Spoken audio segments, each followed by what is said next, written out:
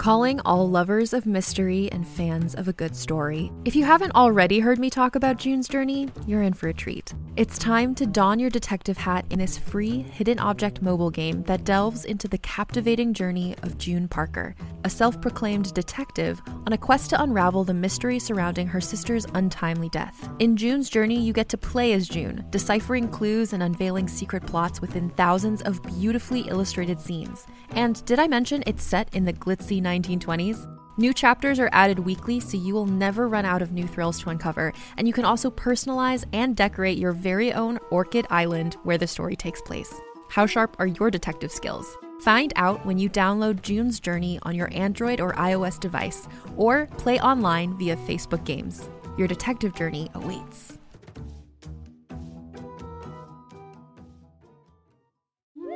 Hi, I'm Alexis Ohanian. You may know me as one of the co-founders of Reddit, but more recently, a large part of my identity is being a father to my wonderful daughters. In my podcast, Business Dad, I hope to open the conversation about working parents a bit. You'll get to hear from a wide range of business dads, from Rainn Wilson and Guy Raz to Todd Carmichael and Shane Battier, to find out how they balance being a dad with a successful career. Business Dad is available now, so be sure to listen and subscribe wherever you get your podcasts.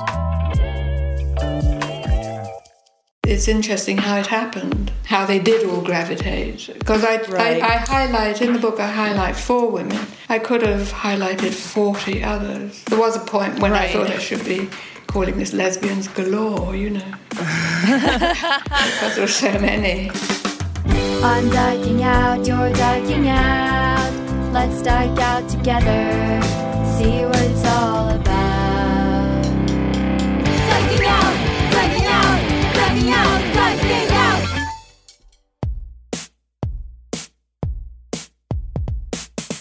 Hi, and welcome to Diking Out, a podcast that's the real reason why Ellen is ending her talk show. I'm Carolyn Bergier. I'm Melody Kamali, and today we're diking out with Diana Suhami about lesbian tastemakers. Tasty. Get ready to be influenced. I like it. Remember to rate and review us on Apple Podcasts if you haven't already. And if you're looking for more content from us, we do put out an extra episode every week over on Patreon. That's patreon.com/dikingout. And on this week's episode, we talk about all sorts of things like what are Larrys and why are they mad at Olivia Wilde? What's this lesbian nun movie coming out? What have we been up to this last week? What's Melody's real heritage? Why was I in the ER? All that and more, if you can believe it, is waiting over on Patreon for you. So you can sign up for as little as $5 a month over there. That supports the pod. That keeps us going. But here, we're going to talk about something a little different. Melody, what's the gayest thing you did this week? Well, for those who aren't patrons yet, I'll say that I have been down south with Allie's family over the last week. So lots of opportunities to be gay with awkward silence and long looks, pregnant pauses, you name it. So out of nowhere, Allie's mom, we're all sitting around listening to country music. Every time I'm down in North Carolina, they make it their personal mission to convert me to a country music fan. It's just like this running bit at this point. And I don't actually hate country music that much, but like the more they try to push it on me, the more I retaliate. And it's just all fun, right? So we're sitting and we're listening to country music in the car. We're on our way back to the house one night, and Allie's mom, out of nowhere, just goes, "You know, Allison, why can't you just give Melody a pass just for one night?" A pass? Yeah. Now, I'm trying to figure out what this means, where this came from. You know, we're listening to a lot of, I guess, heteronormative country songs about, you know, settling down, starting a family. And in fact, I'm correct. Allie's mom wants us to do that. And in the moment, her best idea was, "Dear daughter, why can't you just give your girlfriend of 5 years a pass just to sleep with a man for one night?" I know you're a lesbian, dear daughter, but your bisexual girlfriend, on the other hand, why can't she have just one night with a man to get impregnated? That's what that meant. Wow, that's a loaded pass. So loaded. Allie's was like, Mom, what the fuck?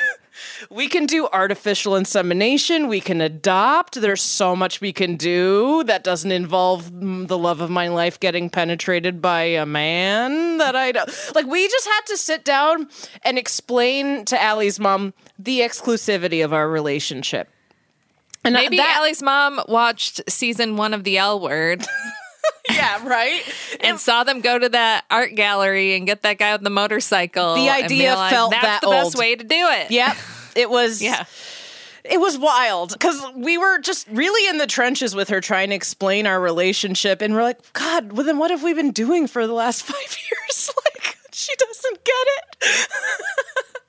And then, like, I mean, she did get it. Ultimately, at the end of the conversation, we could tell she was being a little tongue-in-cheek. And she's like, well, I'm just trying to speed up the damn process. She just wants grandchildren. Oh, man. So I gotta say, that's the gayest thing I did this last week with my girlfriend, hand in hand, trying to explain our relationship for the umpteenth time to her mother. While you're there for a funeral. For a funeral. You didn't expect it's a roller coaster. Her mom was going to tell you to get some P in your V. Yeah. So much happened this last week. Wow. And more in the Patreon episode if you're interested. But, you know, I have a pressing issue to get to. Carolyn, what is the gayest thing you did this last week? The gayest thing I did, I know I teased it in our Patreon content preview that I was in the ER, and you'll have to listen on Patreon to learn why. But I did the dumb thing that I always tell myself not to do. And when my doctor there asked what I did for a living, I said I was a podcaster. Oh. Now, honey. I also freelance copyright. And I always tell myself, just say copywriter. There's never a follow-up question because most of the time people don't know what that is. And most of the time they think it's a legal thing that I'm, legally like copywriting a book or something. And then it shuts it down right away. If I tell someone I'm a podcaster, they'll say, what's the name of the podcast? To then someone I met moments ago that's in charge of my health and well-being, I have to say, Diking Out. I know that game. She was like, what kind of podcast? I was like, oh, it's just a comedy podcast. We do interviews and stuff. She goes away. I'm there for another 6 hours getting tests done and stuff. She comes back at the end to wrap up and she's like, by the way, what's the name of your podcast? I'm like, oh no, here we go. Because I had already gone through it with the nurse who overheard about the podcast. So when the doctor left, the nurse was asking me about it. Oh, God. And the doctor, she said, I have this commute. I just moved now. I'm looking for podcasts to listen to. I don't know where to start. I would love to start with yours. And I'm like, well, it's called Diking Out, and you really don't have to start with it. Yeah, start with the Daily from the New York Times. What are you looking for? What kind of podcast do you want? Do you want the news? Do you like murder? And she's like, I just like to get insights into lives that are different than mine. I'm like, I still think Diking Out is too much. Like, this is just this. I don't know. Maybe I shouldn't make assumptions. Maybe she was bi-curious or something. Carolyn, you better be careful. She's listening right now. She's listening right now. So, oh my God, you're right. I don't know why I assumed she was straight. Maybe she's not. I guess if I said Diking Out and she wasn't straight, I'd get like a wink or something or have her say, oh, that sounds like something I would like, But I just find myself regularly discouraging straight people I've just met from listening to the podcast. And I feel like I shouldn't do that, but I'm afraid that it'll be too much. It's like I want them to be an ally. I'm afraid if they listen, They'll get some ideas in their head. I don't know. They'll think they can use the word. Maybe they'll really think that we are the reason that Ellen ended her talk show. Like the nuance. You have to listen for a while to get the nuance of this. They could think that. Yeah. I get it. I get it. I get the hesitation. Right. So I think gatekeeping our culture is the gayest thing that I've done. Oh, gatekeeping? So hot right now. in the sapphic community. Oh my God. Yeah, count that. Say that. That's the gayest thing you did this week. It is. Wow. Well, Melody, we did mention it, and I think before we get into this interview, it's worth mentioning it again. I have to mention, guys, I found out about a death in the family. Allie's beloved Uncle Brian, we were both so close with him. I had just found out the night before this interview. We'd been up all night crying, making travel plans. I was completely drained, which is a shame because I was very much looking forward to this interview.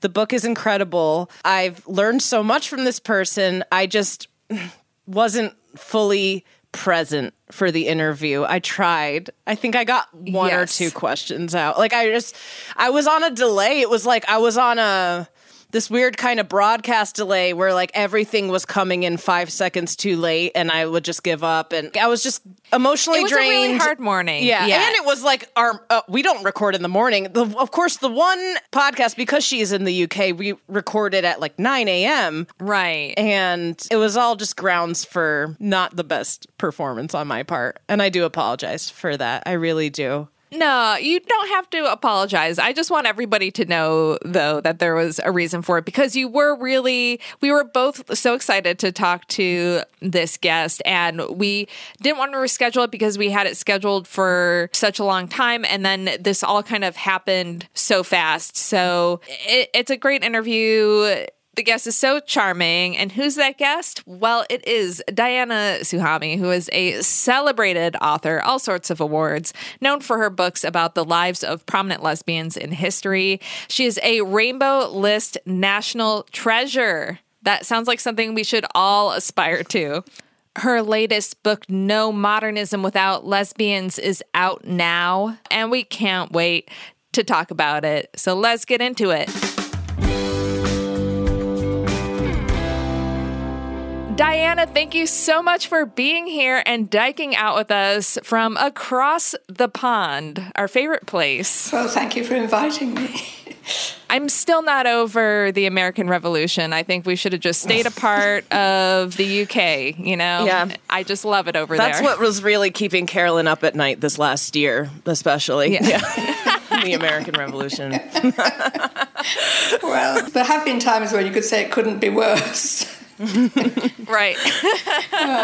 So when you're with your last president and, or dare I say it, our current one, roll on the next revolution, really. Right. Well, Diana, before we get into things, we want to ask you, what's the gayest thing you did this week? Well, I think I am down in the Cornish countryside at the end of nowhere, the very tip of the country. I think the gayest, and I don't see people. I think the gayest thing I did this week was to video the resident woodpecker, who's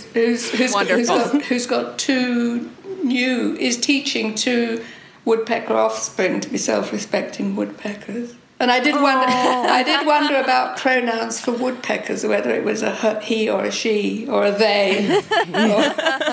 But when it came to a woodpecker, I really didn't know whether it was a he, a she, or a they teaching these young Well, ones. That consideration was the gayest part. Yes.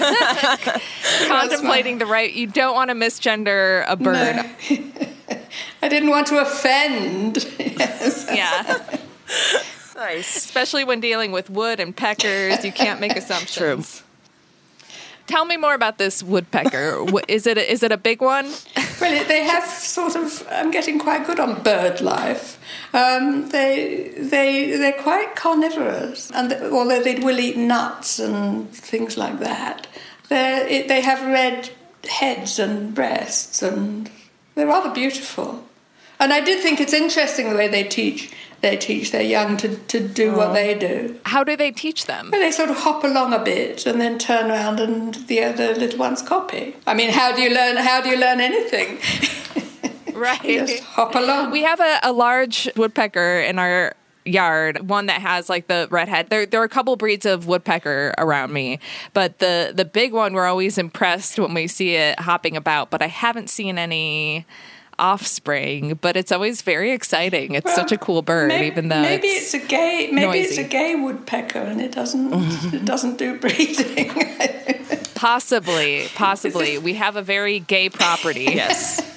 It used to be owned by lesbians years ago, we discovered. So we figure all the animals on the property must also be gay. Well, it's quite an assumption. Yeah. I haven't gone too deeply into this, and I am going back to London next week. And actually, if there are too many conversations about woodpeckers, maybe it'll be a good thing if I actually see some people. Yeah, balance. Well, Diana, tell us a little bit about yourself and how you got your start in becoming an author. You have quite the career in publishing. Yes, well, the latest book I've written, which is called No Modernism Without Lesbians. I think it might be my 14th. I started writing books about lesbians about 35 years ago because I'm old. I'm 80 actually. I like saying that. I tell people at bus stops. I tell people at bus stops and boast about it, and I'm rather proud of having got thus far. But when I started writing, which was my way of coming out in many ways, really because I wanted a mainstream publisher, I didn't use the word lesbian, and no mainstream publisher would have published a book with lesbian on the title.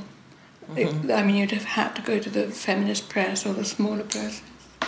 And so it's quite a sort of indication of how times have improved here or in some liberal democracies, that they actually want the word on the title, that they can see it as a selling point, as a proud thing, and I felt, although I highlight 4 women in the book, and you wouldn't in today's terminology call them all lesbian, I was glad to have the word out there on the title, kind of proud and boasting and stripped of any kind of embarrassment or apology, Right. And the fact that the publisher wanted it does to me indicate that things have moved along. Haven't they just moved along and are moving almost so fast it's difficult to keep up? People ask me if I'm she or he or they, and to tell you the truth, half the time I just don't know. Well, I love the cover of the book and the fact that it does say lesbians right on the cover, because it's great for signaling. We get a lot of people that are like, how do I let people know that I'm gay? How can I be more visibly queer? And it's like, get this book, read it on the subway, take it to a cafe, and then you'll find a girlfriend that way. Brilliant. That's brilliant. The alternative to a T-shirt. And also, you don't have to read it, do you? Right. Just hold it up. I've not thought of that. Or alternatively, if you really want to annoy people and clear the train carriage just for yourself. I do love it, though, that you use the word lesbian as kind of inclusive to whatever the identities of these, however they may have identified themselves, because I feel like over the past decade or so, there was this misconception that the word lesbian was like very exclusive and there was like a lot of gatekeeping around it. Whereas now I think we're pushing for it to be more inclusive, and that it's still okay to call a bar a lesbian bar, even though we want people who identify as bisexual, pansexual, trans, whatever, to be able to go there and feel comfortable while still being able to call it a lesbian bar. I agree, and that's the spirit that I use it in. As a dedication, I do dedicate it to LGBTQIA+, or whatever gets you, and whatever gets you the to quilt the quilt bag. Yes. Queer quilt bag. That was a new one for me. Same. I hadn't heard the term quilt bag before, and I kind of like it better. Do you?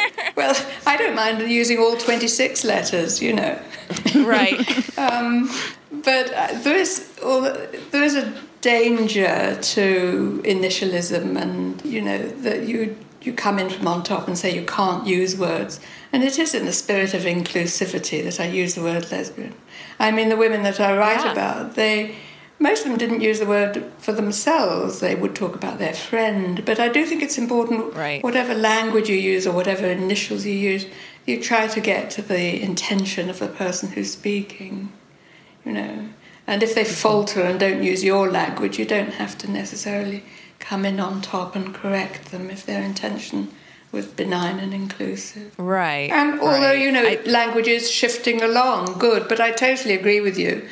I do and would like to continue, partly because it's really rather difficult to get round all the terms. I mean, quiltbag, I forget what Q is queer, U is unisex, I is intersex, I forget, L is lesbian. Queer, undecided, intersex, lesbian, trans, bisexual, asexual, and then gay or genderqueer. I wrote it down because I really loved it, though, how, like, right up front you did address it, and you addressed it in a way I think that aligns with a lot with how Melody and I are always talking about labels on this podcast. They're everything and they're nothing at the same time, and that people get so caught up in a label, and for someone who needs that label or wants that label, that's great if that helps you with figuring out who you are, but that at the end of the day we're individual people, and you had a statement about how to focus on a specific way of how they ID would have been doing a disservice to these women who are kind of larger than life. Yes, I think that's absolutely true, and you know, in a way it's not what you are, it's how you are what you are, you know. What I really wanted to get to was their achievements, you know. Yes. That's where the celebration is, rather than... I mean, one of them, Briar, who was born Winifred Elliman, and she was the daughter of the richest man in England, and she managed to get her inheritance and used it in a philanthropic way. But she would identify... She felt herself to be a boy born into a girl's body, and in today's terms she would be transsexual. But you totally understood how she felt and who she was by the way she expressed it without using today's vernacular. And the important thing was what she did with her life. You know, and with all the women, it's set in Paris between the wars, and they all gravitated to Paris. All of them made this huge and wonderful contribution, and towards their own, not just their own freedoms, but towards the culture of the time. You know, so that was what I wanted to highlight, rather than the very fact of what their particular way of. Although because I also wanted it to be character driven, and to show how they live their lives. But labels can be a useful shorthand, but they can also trip you up and corner you and claim you in a way you don't want to be claimed, don't you think? Exactly. I love that. So going back, you said 35 years you've been writing about lesbians. I have written about other things as well, but... Yes. Like murder. Murder. Well, no, islands. Islands I've written about. I mean, there is a similarity, lesbians and islands, I think. Yeah. Lonely places. And places I want to be. How did writing about this topic evolve with, like, your own understanding of your sexuality? Which came first?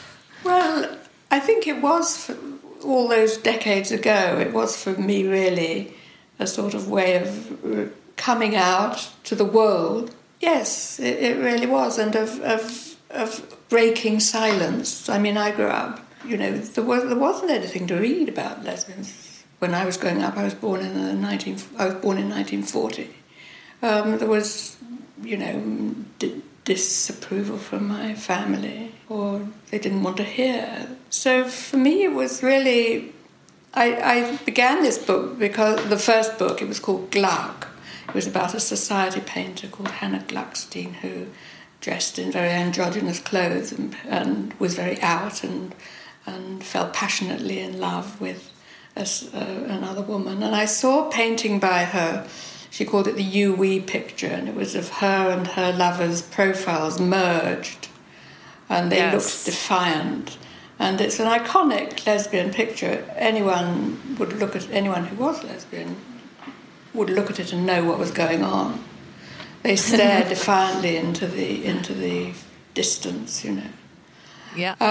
In fact, it was used on an exhibition just recently, in an exhibition of queer art at the Tate Gallery here in London. Then, after I'd seen that exhibition, I got a letter from a publisher saying that they liked my bits of journalism and my book reviews. Did I have a book I wanted to write? So I thought of writing this book on Glark.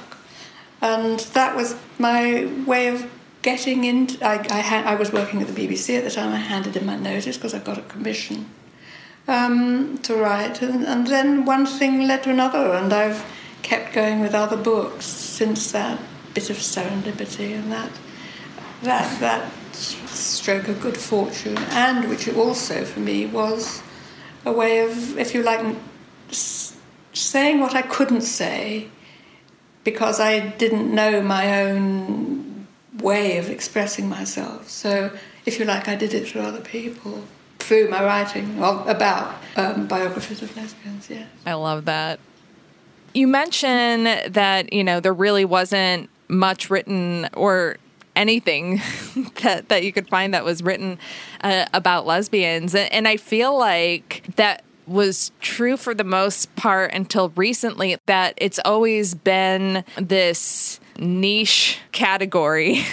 Like, you really have to hunt to find writings about lesbians. And then now all of a sudden it feels like there's this flurry of interest, especially in the media and like TV and film, in revisiting the lives of these historical figures and artists and writers and telling their story where they're finally not erasing their sexuality. So you have Emily Dickinson, Colette, Anne Lister and Gentleman Jack, Queen Anne and The Favourite. What are your thoughts on all of this? Does it feel like all of a sudden, or? Yes, I think people are coming out of the kindergarten. I mean, the book, in this book that I've just written, where it's set in Paris between the wars.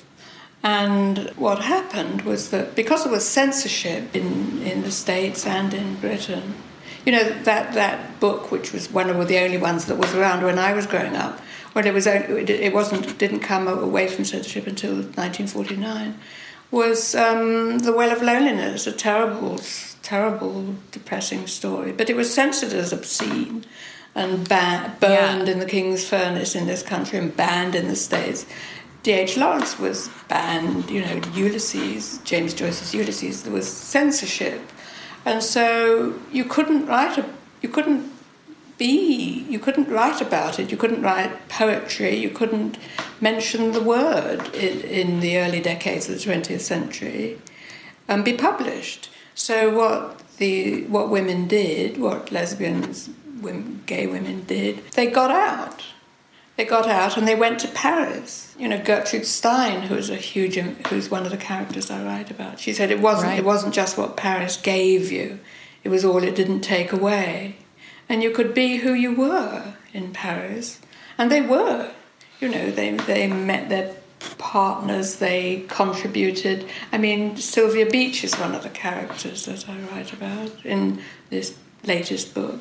She started the bookshop, Shakespeare and Company, an English language bookshop, where writers and artists gravitated towards it. And she single-handedly published Ulysses, which was banned as obscene and wouldn't have seen the light of day if it hadn't been for her. And that's considered a seminal book, seminal modernist novel, the breakaway from 19th century traditions. And they were just totally themselves because they freed themselves from patriarchy. They got out and they formed their own community. And it was very supportive. It was very nice because rents were cheap and food was good. And it was an extraordinary community. And they harked back to Sappho and her community of women in ancient Greece. Sappho figured large in their thinking. And they really did, you know, break from patriarchy. And so it resonates totally now, where there is a sort of... women don't have to hide their gender or their sexuality or their sexual orientation. And they're not saying it in an apologetic way, will you accept me, please? They're saying, look how good I am, you know, look at what I achieved. And so I call my book No Modernism Without Lesbians, because it's just not said enough just how influential they are to this whole way of breaking from old ways of seeing and being, the old patriarchal ways, into freedoms of expression, you know. And the Second World War came down like a shutter and stopped it all. But I think that now there's the same feeling, you know. It's not asking for acceptance. It's saying, look what I can offer. Look what I'm doing. Look how talented I am. Look, do you know?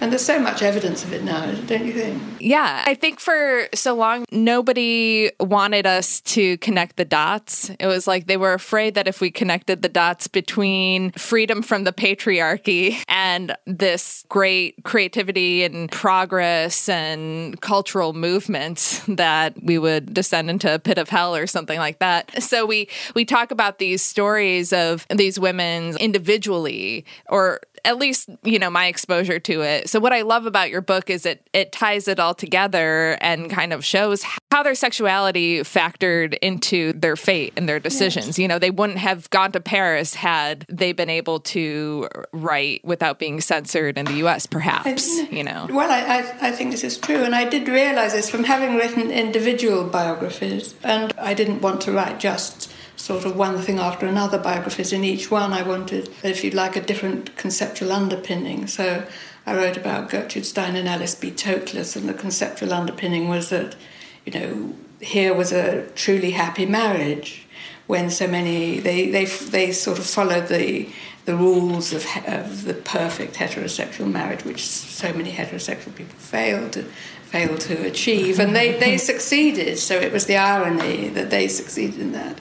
With another book, Mrs. Keppel and Her Daughter, I wanted to write about hypocrisy, because Mrs. Keppel was the lover of the King of England, King Edward VII. Her daughter, Violet Trefusis, fell in love with Vita Sackville-West, was pilloried and forced into a marriage, with a loveless marriage, and banished to Paris. The Trials of Ratcliffe Hall, I wanted to write about how her life was a trial, as well as her book was censored when it was so anodyne. But they were all individual stories, even though I didn't want them. I wanted them to have to exist in their own right as books. But with this, it was this fact of a community, and the fact that they had to get away, and that how, if you are gay, lesbian, you can't be of the patriarchy. You can't, unless you're going to live a lie. And so in order to be authentic, of course they had to break away, and of course they had to start anew. So when you talk about modernism, which is the break from the past, the shock of the new, you have to accept that gender reorientation in societal terms is part of a modernist thing. Do you know? Because how can you be part of the old school? You can't. You can't. So that was, for me, a kind of... It's a sort of coming together of other stories, you know, because people I'd written about before figure again, but within the context of community, of movement, of contribution, of the whole being more than the parts, you know. One of the things I loved reading about in the book was the salons that were held. Can you talk a little bit more about this scene? Because it's so interesting, and it makes you wish that you could have been there at that time, right? I think you're right. It would have been a wonderful time to have been in Paris. But there were Gertrude Stein, she held these Saturday afternoon salons, because Gertrude Stein, when she was really young, in her 20s, she and Picasso and Cézanne and Matisse were unknown. They were just, you know, they were scarcely more than art students. And she bought their works for very little money because she liked them, and took them home and hung them on the walls of their Paris apartment. And before long, of course, she had a collection of paintings that were beyond price and that she couldn't insure. They didn't even bother to frame them. You know, they'd go home with 2 Cézannes and a Matisse and maybe and a Picasso, you know. Right. Very casual, yeah. Casual. They'd have honey cakes and tea and then take them all home. And people were so interested in these weird paintings and wanted to come and see them. So they started to sort of organise it and contain it. They started having these Saturday afternoon salons where people came to look at these paintings. They were called, well, the fauve, the wild beasts. And, of course, people were shocked because it was so different from 19th century painting, which is reproduction of what you actually see. And then Natalie Barney, she had her salons, they were called the Hazardous Fridays. She held them on Friday afternoons. And when the word got round that that's where you met lesbians, as well as you'd go there and read your poems and talk about your artistic endeavours and pick up someone and have had strawberry tarts and cucumber sandwiches and so they became famous. Everybody who was anybody went to Natalie Barney's Friday salons.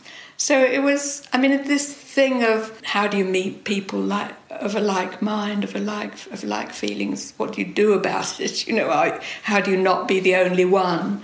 This was how it resolved. And Paris did become like a magnet. I mean, you heard of it and you heard what was going on and you wanted to join it. It's interesting how it happened, how they did all gravitate. Because I highlight, in the book, I highlight 4 women. I could have highlighted 40 others. There was a point when I thought I should be calling this Lesbians Galore, you know. Because there were so many. You can shop from anywhere doing pretty much anything. You might shop while working, eating, or even listening to this podcast. And however you shop, we all know and love the thrill of the hunt. But do you also know how to get the thrill of the best deals? Because Rakuten shoppers do. With Rakuten, they get the deals they love with the most savings and cash back. And you can get it too. Start getting cash back at your favorite stores like Sephora, Nike, and even Expedia if you're looking to get some travel in. And getting cash back doesn't mean you have to miss out on sales because those can just be stacked right on top. It's easy to use and based on a simple idea. Stores pay Rakuten for sending them shoppers, and Rakuten shares the money with you as cash back through PayPal or check. Download the free Rakuten app and never miss a deal. Or go to Rakuten.com to start getting the most bang for your buck. That's Rakuten.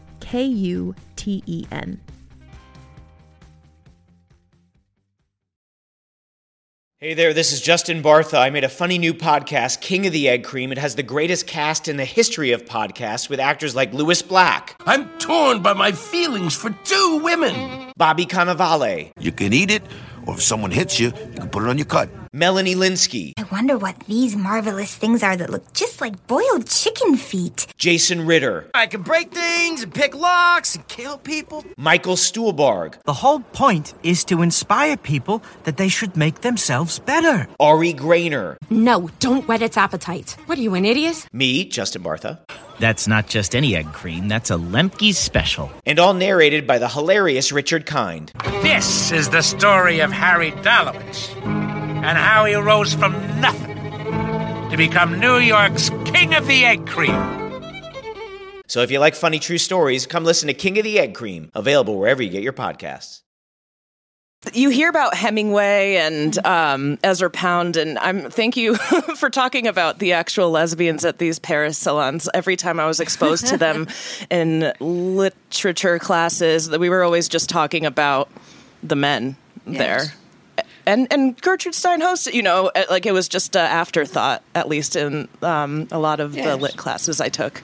Well, she made their fortunes. I mean, Hemingway and Scott Fitzgerald, you know, they showed her their manuscripts. She told them how to do it better.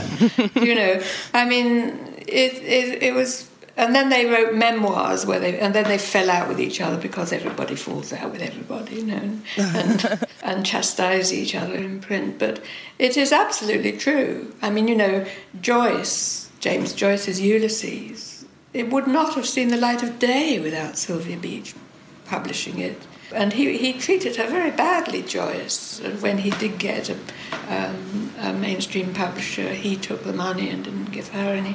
I mean, there were lesbians who were at the front. I mean, Brower, Winifred Elliman, who was born Winifred Elliman, called herself Brower. She started up Contact Editions with the money that she'd inherited, which published for the first time Hemingway and Ezra Pound and Gertrude Stein, and they wouldn't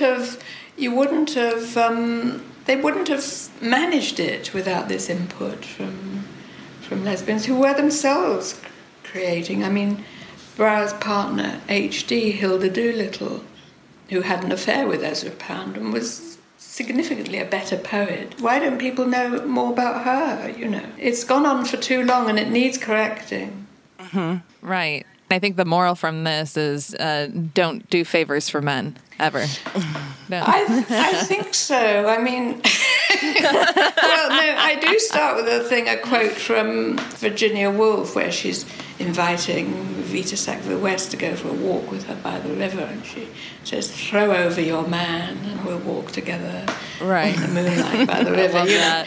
And I do think it's not a bad thing. Just throw over your man. You know, when it comes to the foreground of achievement and input and creativity, it is time to throw over the men, I think, and let's see what the women have done, the women and especially lesbian women have done, and they're not because I'm saying there's a sort of creative hierarchy, but because they had to be steps ahead because they couldn't conform.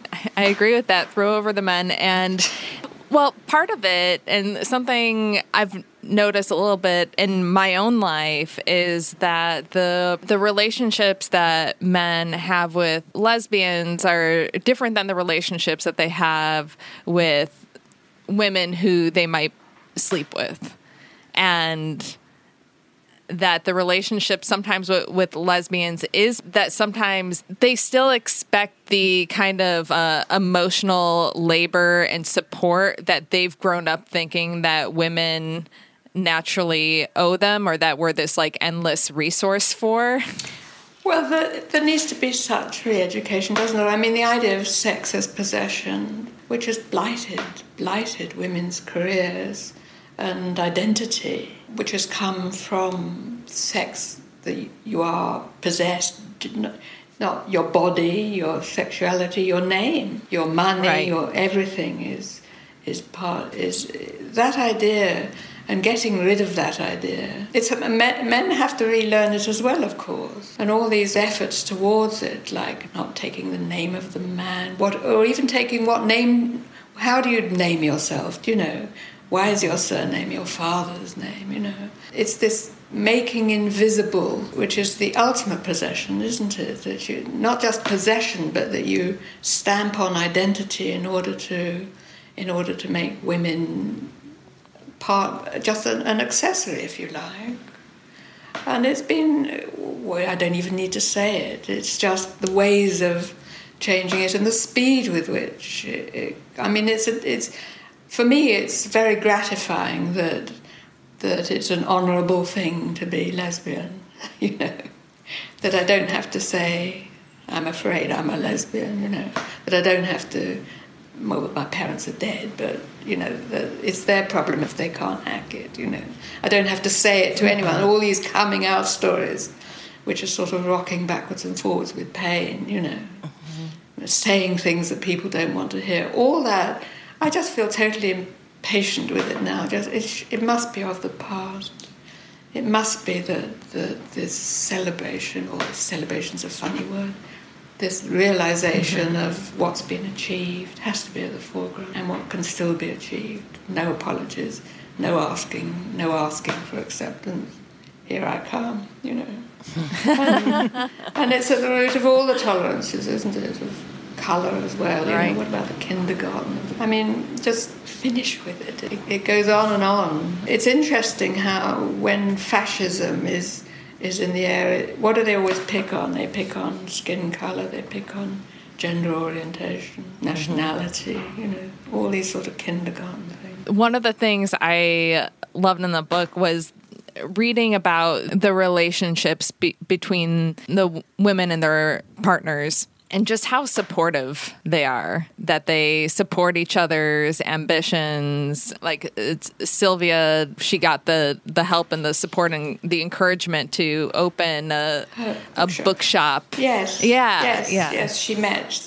It's a rather nice story. She was in Paris and studying French literature. There was a journal she wanted, and she went to the bookshop of Adrienne Monnier, who had a bookshop in the 6th arrondissement.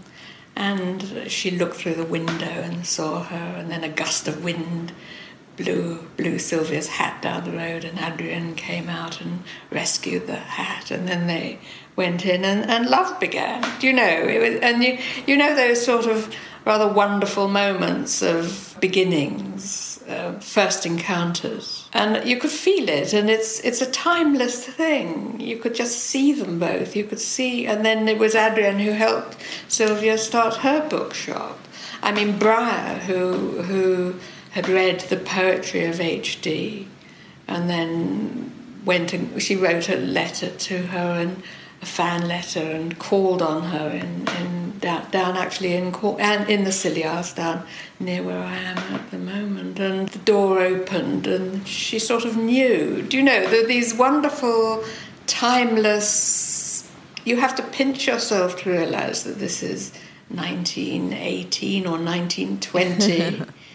Oh, it's 100 years ago and more, because it's how it works. Do you know, that sort of wonderful feeling? So there's that's universal and beyond time, you know. So there's this sense that although things must change and do change, I think it's almost like a pendulum swings, you know. As I said, the Second World War came down like a shutter and ended this whole era. But now you feel the pendulum swings back again. But within that swing, the universal things continue. Women fall in love with each other. Men fall in love with each other. Men and women fall in love with each other. It goes on, you know. And I know we talked about Paris already, but can we go back to Paris? Because we recently did an episode of this podcast where we did focus on kind of the homophobia and racism of Paris. I think we've said enough, and we haven't celebrated the sapphic history of Paris enough on the record, right, Carolyn? Yeah. Well, what was interesting, I think, about this that I think, again, to go back to that quote of Gertrude Stein, it wasn't just what Paris gave you, it was all it didn't take away. I mean, the indigenous French liked art and they existed, the women who went there existed as a community within a community. And I mean, I'm sure there's bigotry in whatever society you go into. There wasn't censorship, they couldn't censor what they were writing. But it was a community within that was within another country. You know? English was the language that was being used, although Natalie Barney wrote in French and Sylvia Beaches spoke fluent French. And it's interesting how places take on an identity at certain times and became the gravitational thing towards them, makes them very attractive, like Berlin was. You know, and then it wasn't, you know, because of war, because of politics as well. You know, I mean, we now see sort of wonderful cultured places like Tehran or like Athens that then clamp down because of political repression. So again, the pendulum swings, I think. Reading about all of the different locations in Paris, it made me want to take a lesbian historical walking tour of sorts. Have you done that? Have you gone and visited I have. these spots in whatever form they are today? I have, with the various books that I've been writing. I've gone to see where Gertrude Stein lived, where Shakespeare and Company still exists. Although it's become a rather... It's a much more tourist thing now than when Sylvia Beach was running it. But, you know, to see where they were, to see where Natalie Barney was. Yes, I have just done that. walked around and looked. And Paris is architecturally so beautiful that you can still see how it was. It's a good thing to do, you know. And you can almost... There still are the cafes and the sense, because, you know, and the bars and the sense of what it was like. You can still recreate it. It's a nice thing to do, to jot down where they lived, where they met, and then to walk the streets of Paris recreating it. Yeah. It's also interesting to read about this, and going back to the salons too, in a year that we've been shut down and not gathering with people, and it makes me wonder, what have we lost by not having these meetups of the mind in person, because it's so you can't recreate it on Zoom. You're absolutely right. I mean, it's an interesting thing. How would any of those characters... I can't see Gertrude Stein Zooming. I think she would have been... You never know, though. She would have been most impatient with it. It would have had to be Alice B. Toklas who did all the sort of, you know, downloading and plugging in. And she would have just sat there and had it all fixed for her. I can't see Natalie Barney. I mean, I included Natalie Barney because she said that her life was a work of art, you know. Also, she was so out, you know. She gave courage to others. Talk about her love life a little bit. Well, you know, she said people call it unnatural. All I can say is it's always come naturally to me. You know, she had a way of saying things that just diffused any kind of apology or hesitation. Yes, she held her salons, and she said that her life was a work of art and that love was the chief endeavour of her life. And boy, did she go through them. Yeah, I mean, it was the danger of, I felt, writing about it was if you have too many names, it becomes very confusing, you know. She said she once had 18 assignations in one night, you know. Yeah. Do you believe that? I don't. But she went through... She divided her relationships into relationships, liaisons, and affairs, you know. And the affairs, Alice B. Toklas rather caustically said she picked up her affairs in the toilets of Paris department stores. Do you know whether she did? I don't know where she did, but she seldom was in a bed alone. Natalie, she had a huge appetite. Right. Huge sexual appetite. 18 in one night. I think most of us would think like 18 in a lifetime would be a... It might be... something to brag about. Might be 15, or it might be 12 too many. It's just so exhausting. But she was tough. I mean, I couldn't approve of Natalie because... although she was sort of loyal to her main relationship, there was always someone who was sort of biting their pillow in the small hours of the night in grief that they'd been loved and left, you know. So she did cause a lot of pain to quite vulnerable young women, I think. So she was Shane? The Shane, yeah. Yes. The Shane of her time. Well, you know, Dolly Wilde was one of them who really, you know, was troubled. And that's Oscar Wilde's niece. Oscar Wilde floats through in their thinking and their respect. They all respected him. And Dolly Wilde, who looked like Oscar Wilde, she fell in love with Natalie Barney. And they had an affair, but it was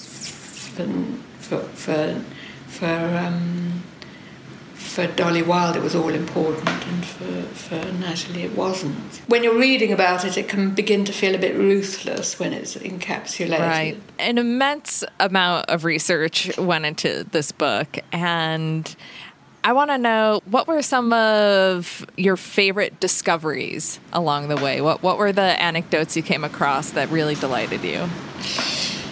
I don't know if I can pull those up without thinking about it. I think that what really did delight me was that I realised when I was writing it, you know, you think you've got a book that you're going to write, and it's going in a certain direction. And then the book takes over, if you like, and almost goes its own way. But I realised that there was more to it than I knew would be there. That I know this isn't directly answering your question. It's because I'm a little bit flummoxed about how to answer it directly. What really did impress me was that this added up to more than I knew that I had. This illusion of these women, putting them side by side, just that it showed up how broad the term lesbian can be, or how broad the idea is of same-sex love, how broad it is, and that you see it in a sort of very real sense. That was what I felt. How can I be more direct? What did I like? I think I liked the sayings of Gertrude Stein when she says, it's hard work being a genius. You have to sit around so much doing nothing,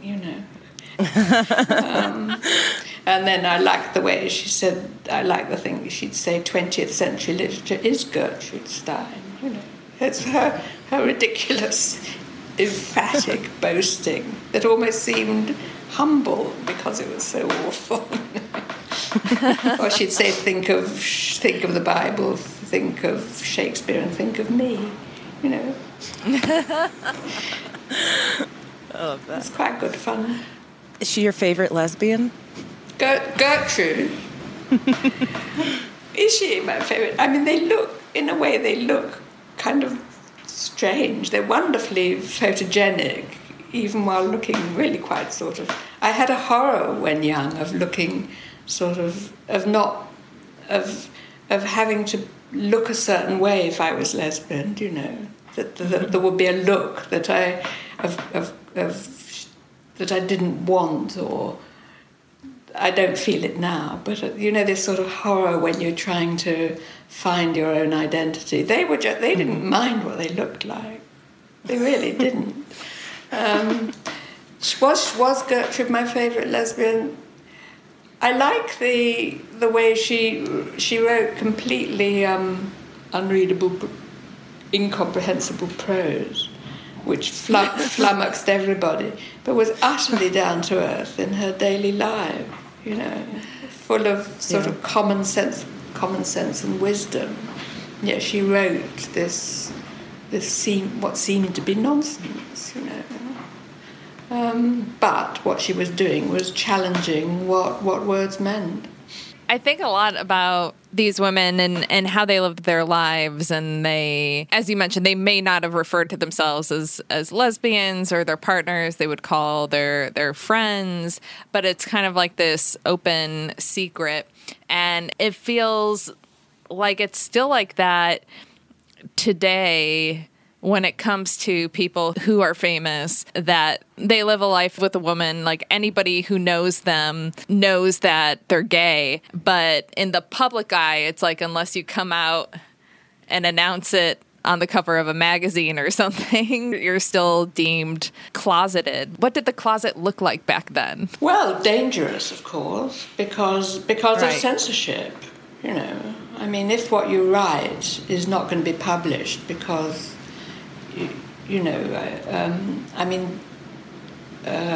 Radcliffe Hall's courage, if you like, when she wrote this book, The Well of Loneliness, was that she did change pronouns. I mean, the only sexy thing that happens is she says she kissed her on the lip. She kissed her full on the lips. Well, she'd actually said it, whereas others would be very circumlocutory and write about what they felt well, Virginia Woolf did it in a very literary way. Orlando, which was about Vita Sackville West, was published in 1928, which was Virginia Woolf writing about her love affair with Vita Sackville West. That passed the censors because it was so literary. Radcliffe Hall's book, also published in 1928, was censored just because she did use pronouns in a very specific way. So I think people should be allowed to express themselves in whatever way they want, you know. I don't think it's up to other people to come in from on top and say, this is how you must behave, this is what you must do, these are the words you must use, this is how you must express yourself, because it's a personal way of... I do think that pretending to be something other than you are is always dangerous and unfortunate, but to express yourself using your own voice, that's important, isn't it? A little bit, yeah. Not to, you know... I do hate it, the coming in, which I think a lot of the initialism and labelling can do, can't it? Oh, you can't say that. I mean, I get ticked off by people who say that you shouldn't be using that word. I mean, if people want to call themselves they, that's fine. It takes time to... I mean, for me, of a different generation, it takes time for me, just as I haven't got a gene for Zooming and using all the technological stuff. I haven't got a gene for quilt bagging very readily, you know. I have to be helped into the quilt bag. It seems like you're doing pretty well with it, and honestly, it moves fast for all of us, I think, regardless of... I think anybody who's over the age of, 28 at this point is trying to keep up. It's a relief to hear you say it, because... it makes you nervous and you half expect to be pounced on with anything you say, you know. Right, and if we do sort of stutter and stumble our way towards self-expression, well, you know, that's not a crime, is it? I know, it is difficult. I mean, the one that I really, puzzle over is the intolerance towards trans people. You can find lesbians who are very intolerant of trans people, you know. Right. And it's that seems to me horribly intolerant, you know, because I've just read the memoir of Jan Morris, you know, and it's exactly the same. Breyer says exactly the same thing. This sense that for a trans person, that they have been born into the wrong body is so intense, and it can happen so early, and is so abiding and unalterable, and not to be. And so, if you're convinced you are it takes empathy to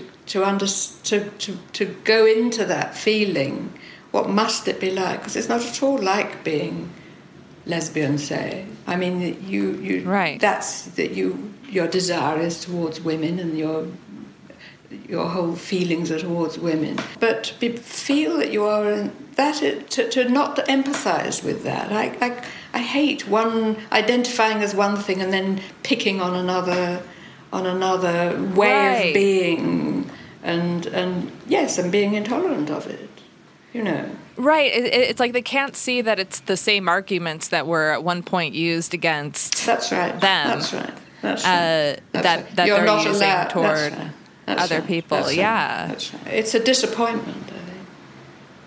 Because at the heart of all these things is to love your crooked neighbour with your crooked heart, as some poet said, you know. Do you know? It's being your authentic self and being allowed to live your life as who you are, yes. and that who you are, to some extent, isn't a choice. It's not like you woke up one day and decided to be trans or a lesbian or whatever. And it's benign. You know, it's not that you want to go out with a meat cleaver and kill everybody who isn't the same as you. But to have gone through a process of struggling to find identity and then to come down hard on someone else who's going through a struggle to find identity but in a different manner, just seems to me, you know, that isn't acceptable, no. Going back to the book and the research that went into it, how do you go about undertaking that? Where do you start? Where do you end? When do you know enough is enough? Yeah, those are such interesting questions, I think. I have this sort of adage, if in doubt, out. I think if things are dull, leave them out. And if they're boring, leave them out. Because you have to be conscious You know, there's some researchers, they find something they don't want to, they're like hoarders, they don't want to leave anything out. But I think if you're not keeping to a theme, then leave it out, because think of your poor reader. For me, a lot of the work, there's an evolution, a pragmatic evolution as well. I had wanted to write a biography of Briar, who was one of the characters that I highlight in this. It's very hard to, and this is an obstacle that really is hard to overcome, relating up to things we've said earlier about all the women who aren't, the lesbian women, gender, queer women who aren't known. Publishers don't want to give advances or commission books about people they don't know. You know, I mean, you can get loads of books about, I don't know, Winston Churchill or... Right. But if you haven't, so when I said I'd like to do a biography of Briar, people said who? They hadn't heard of her. They wouldn't be able to sell the copies. So that's a pragmatic reason for including her in a different context. I was also helped because I'd written about some of them before, so I knew a lot about them, all these decades of research. I think it's always a good idea I use this word, a conceptual underpinning, to have a concept of what you want your book to be about, rather than one damn thing after another. I like to start with a concept and then to fit things into that, and if they don't fit in, to save them for another day. I would describe these women as being the tastemakers of a movement. Do you think that lesbians today are still at the forefront of being tastemakers? I do, actually. I do. I mean, I can't give you an inventory or a summary or a list of them all. But you look at filmmakers, at all the good work that's being done. You know, the two are inseparable because rather than concentrating on wanting social acceptance and social validation, I do think it's quite good to think, look, I'm 12 paces in front. I'm not taking any of that stuff all the myths of societal convention. I've left those. So that puts you into a clear field. And then, I'm not saying that there's some inborn talent in lesbians, but you are, if you have... I'm saying that. Well, if you have got a talent, then you're in a clearer field, I think.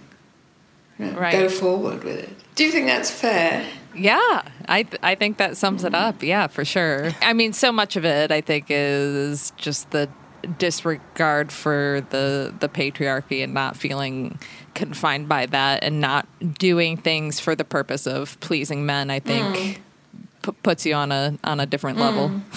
I mean, but I think what I like about the women in this book, rather than staying home and throwing stones through the windows of these ludicrous men who are not publishers saying that what they're writing is obscene, they get the hell out. And I do think getting out is really quite a good thing if you can't function within the ethos that you'll find yourself in. You know, get out if you can. I mean, and then there's, of course, a lot of people, a lot of women, men who are trapped. But if you can get away from the downward pull of negativity, then it's a good thing to do. Reading your book, there were so many literary references and ones that, I mean, I would not describe myself as being well-read, but it made me want to read some of the pieces mentioned. So for me and for our other listeners, after reading your book, of course, what are some of your recommendations of literature that we really, if you identify as queer, should really dive into? Do I have to read The Well of Loneliness? Well, skim through it. But, yes, look at it, because don't, not unless you want to depress yourself. I think Juna Barnes is really, she read, what's another interesting thing that they all do is to incorporate each other in fiction. So Juna Barnes wrote this book, Nightwood, which was about her love affair with Thelma Wood, and it was really rather difficult and fraught. So that's worth reading. She wrote a book called The Ladies' Almanac, which is about Natalie Barney and quite a spoof on her. So that's one that's quite interesting. Violet Trefusis wrote about her love affair with Vita Sackville-West, and they wrote a book about their love affair called Challenge. There's loads, if you want to get into how they were all in code writing about each other, there's plenty to go for, if that's your sort of thing. But hey, begin with mine. I want it to be my thing. Begin with my book, of course. Yes, for sure. It was so fascinating to read. And, I thought that coming out as a young age that it made me like this expert lesbian. And the older I get, the more I realize I have no idea about the long line of women before me that made it so I could come out when I was 17 and even realize, or so that I could make a podcast called Dyking Out. So I have my homework set out for me, but it was so great. I mean, especially both Melody and I love Paris. Half my family lives in France, so that even made it more of a joy to go through and learn about these women in this special place. Well, you see, you're carrying on the good work, aren't you? Diana, where can people get your book, and are you on social media? Do you want people to follow you? Well, I've tell us what you want. We'll do it. I've got a Twitter thingy, but I'm not very good at it. I'm not very good at putting things on it. Same here. I think you should do photos of what you have for breakfast, shouldn't you? And I should put I'll put the woodpecker on it if. Yes, we want to see this woodpecker. All right. Yes, and I'm supposed. I have got a Facebook account, but the last entry might have been some time ago. A neglected account. No Modernism Without Lesbians. It's out now. Yes, in the States. Okay. Yes, it was out last year in the UK. So it's out now in the States. Support your local bookshop if you can, or get it wherever you can and dive into it. You'll enjoy it. Diana, anything else you want to leave our listeners with? No, just thank you for talking to me across the pond. Thank you. Thank you for talking to us. Too bad Diana couldn't stick around to give advice, because I feel like she knows it all. A well of knowledge. A wealth of knowledge? She is a well full of wealth of knowledge. How about that? A Wawa of knowledge. She is like a full Wawa store of knowledge. She's got so much. She's got it in backstock. But instead you have to settle for us. So here we go. We'll take a stab at it. Okay, guys? We've got a listener question this week, as we tend to. Let's get into it. My ex and I see each other pretty much every day, and I'm still in love with her. We cut things off because she needed time to figure out how to love herself before she can show me love. I respect that, but it's just so hard to see her all the time and not be with her. But it's also so hard to not see her. What do I do? You live in a self-made prison of emotional torture. That's what it sounds like you're doing. Yeah. What are you doing? The gayest thing you've said all week. What do? Stop seeing her. Yeah, I mean, I'm sure you don't need to socialize so frequently around her. Yeah. Let it breathe. Give it some space. This is a recipe for disaster. So many of us have been through it. Yeah. It almost never turns out well. No. And if you get back together, just the baggage is accumulating, and that baggage is full of resentment. And to unpack it all is going to be a lot of work. So it's better to completely separate, and then maybe one day, if it's meant to be, you'll reunite. And I tell everybody that, and I feel like nobody wants to listen, and nobody wants to do that. It's not that no one wants to listen. No one wants to hear that. It's really tough. Let her maybe have these feelings for you. Remove yourself. Yeah. Right? My ex and I see each other pretty much every day. Why? Why you do that? It doesn't have to be that way. And saying it's hard not to see her, yeah, duh. Like, breakups are hard. I should be nicer. No, we're being such assholes. I mean, listen, we've had a really tough week, and we're going to give it to you straight. I've been watching a lot of Housewives. Okay, give us the old Bethany Frankel. I'm feeling inspired to tell it to you how it is. It's hard. It's supposed to be hard. And when you do the easy things, that makes it harder for you in the long run. It makes everything worse. Stop seeing her. Also, a red flag, we cut things off because she needed time to figure out how to love herself before she can show me love. Do you really believe that it was a we decision? Right, yeah. This person, I've been there too. I get run away. that. Run away. Yes. Run away and don't look back. And if she races out in front of you one day, then you can look forward at her, but run and don't look back. Right. Let her see if she is pining after you after this. I mean, you guys haven't even separated yet fully. Right. And honestly, if you really care about her figuring out how to love herself, then stop being around her. If you're breaking up so that she can do this by you being around, you are preventing the work from happening. Impeding the goal.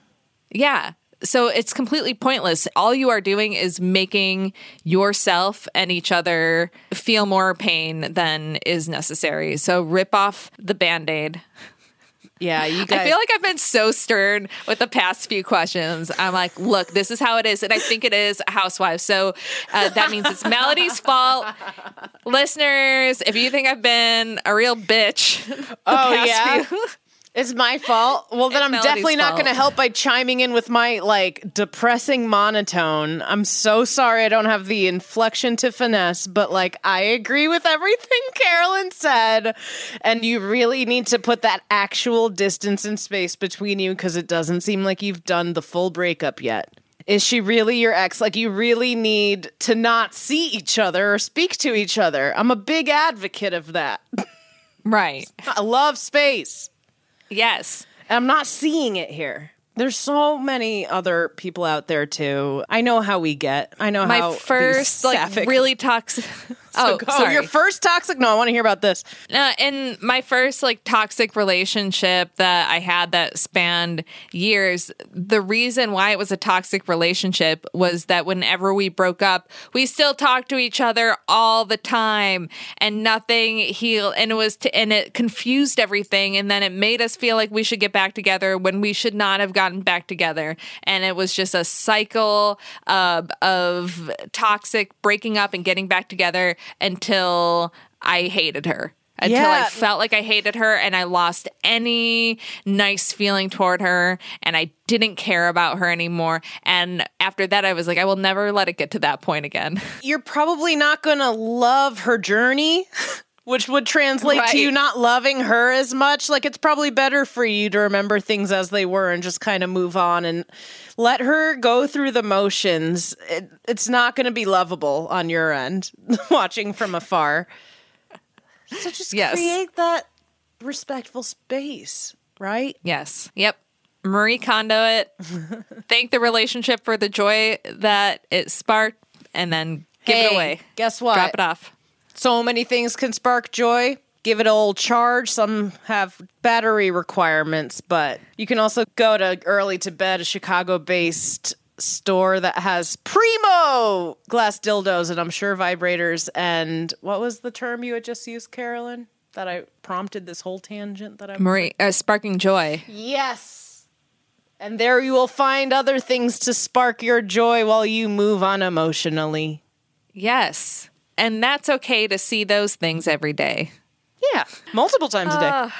Are you a messy U-hauler? Do you have a question for us? Send it to dykingout@gmail.com. Do you want me to tell it to you how it is? If you want me to give you BS fluff that makes you feel good, just add that as a note to the question and I won't be so harsh. Just become one of my close friends. That's how I'll tell it to you. But, podcast listeners, I'll tell it to you straight and real.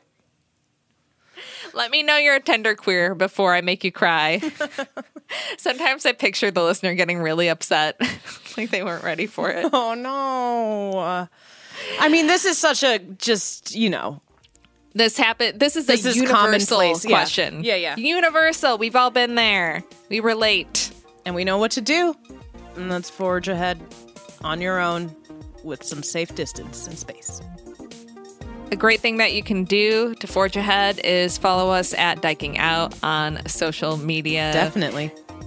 We are still on the Stereo app, but doing it a little bit less as our lives have experienced some upheaval recently. Mm-hmm. You can follow me at TGI Carolyn and see what my hair is up to. You can follow me at Melody Kamali and see what my hair is up to. I think it's due time I post this cut. Yes. Let's do it. We should post it on the same day. Okay. Let's do it. Thank you so much for diking out with us this week, and we'll see you next Tuesday.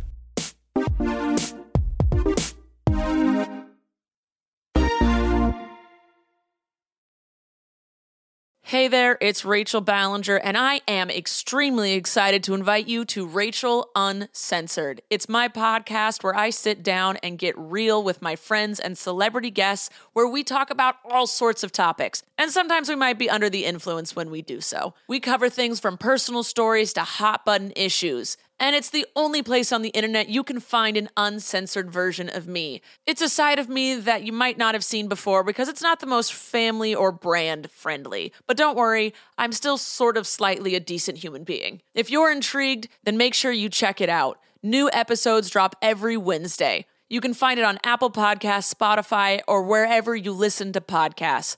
Trust me, you won't want to miss out on the fun and candid conversations we have here on Rachel Uncensored.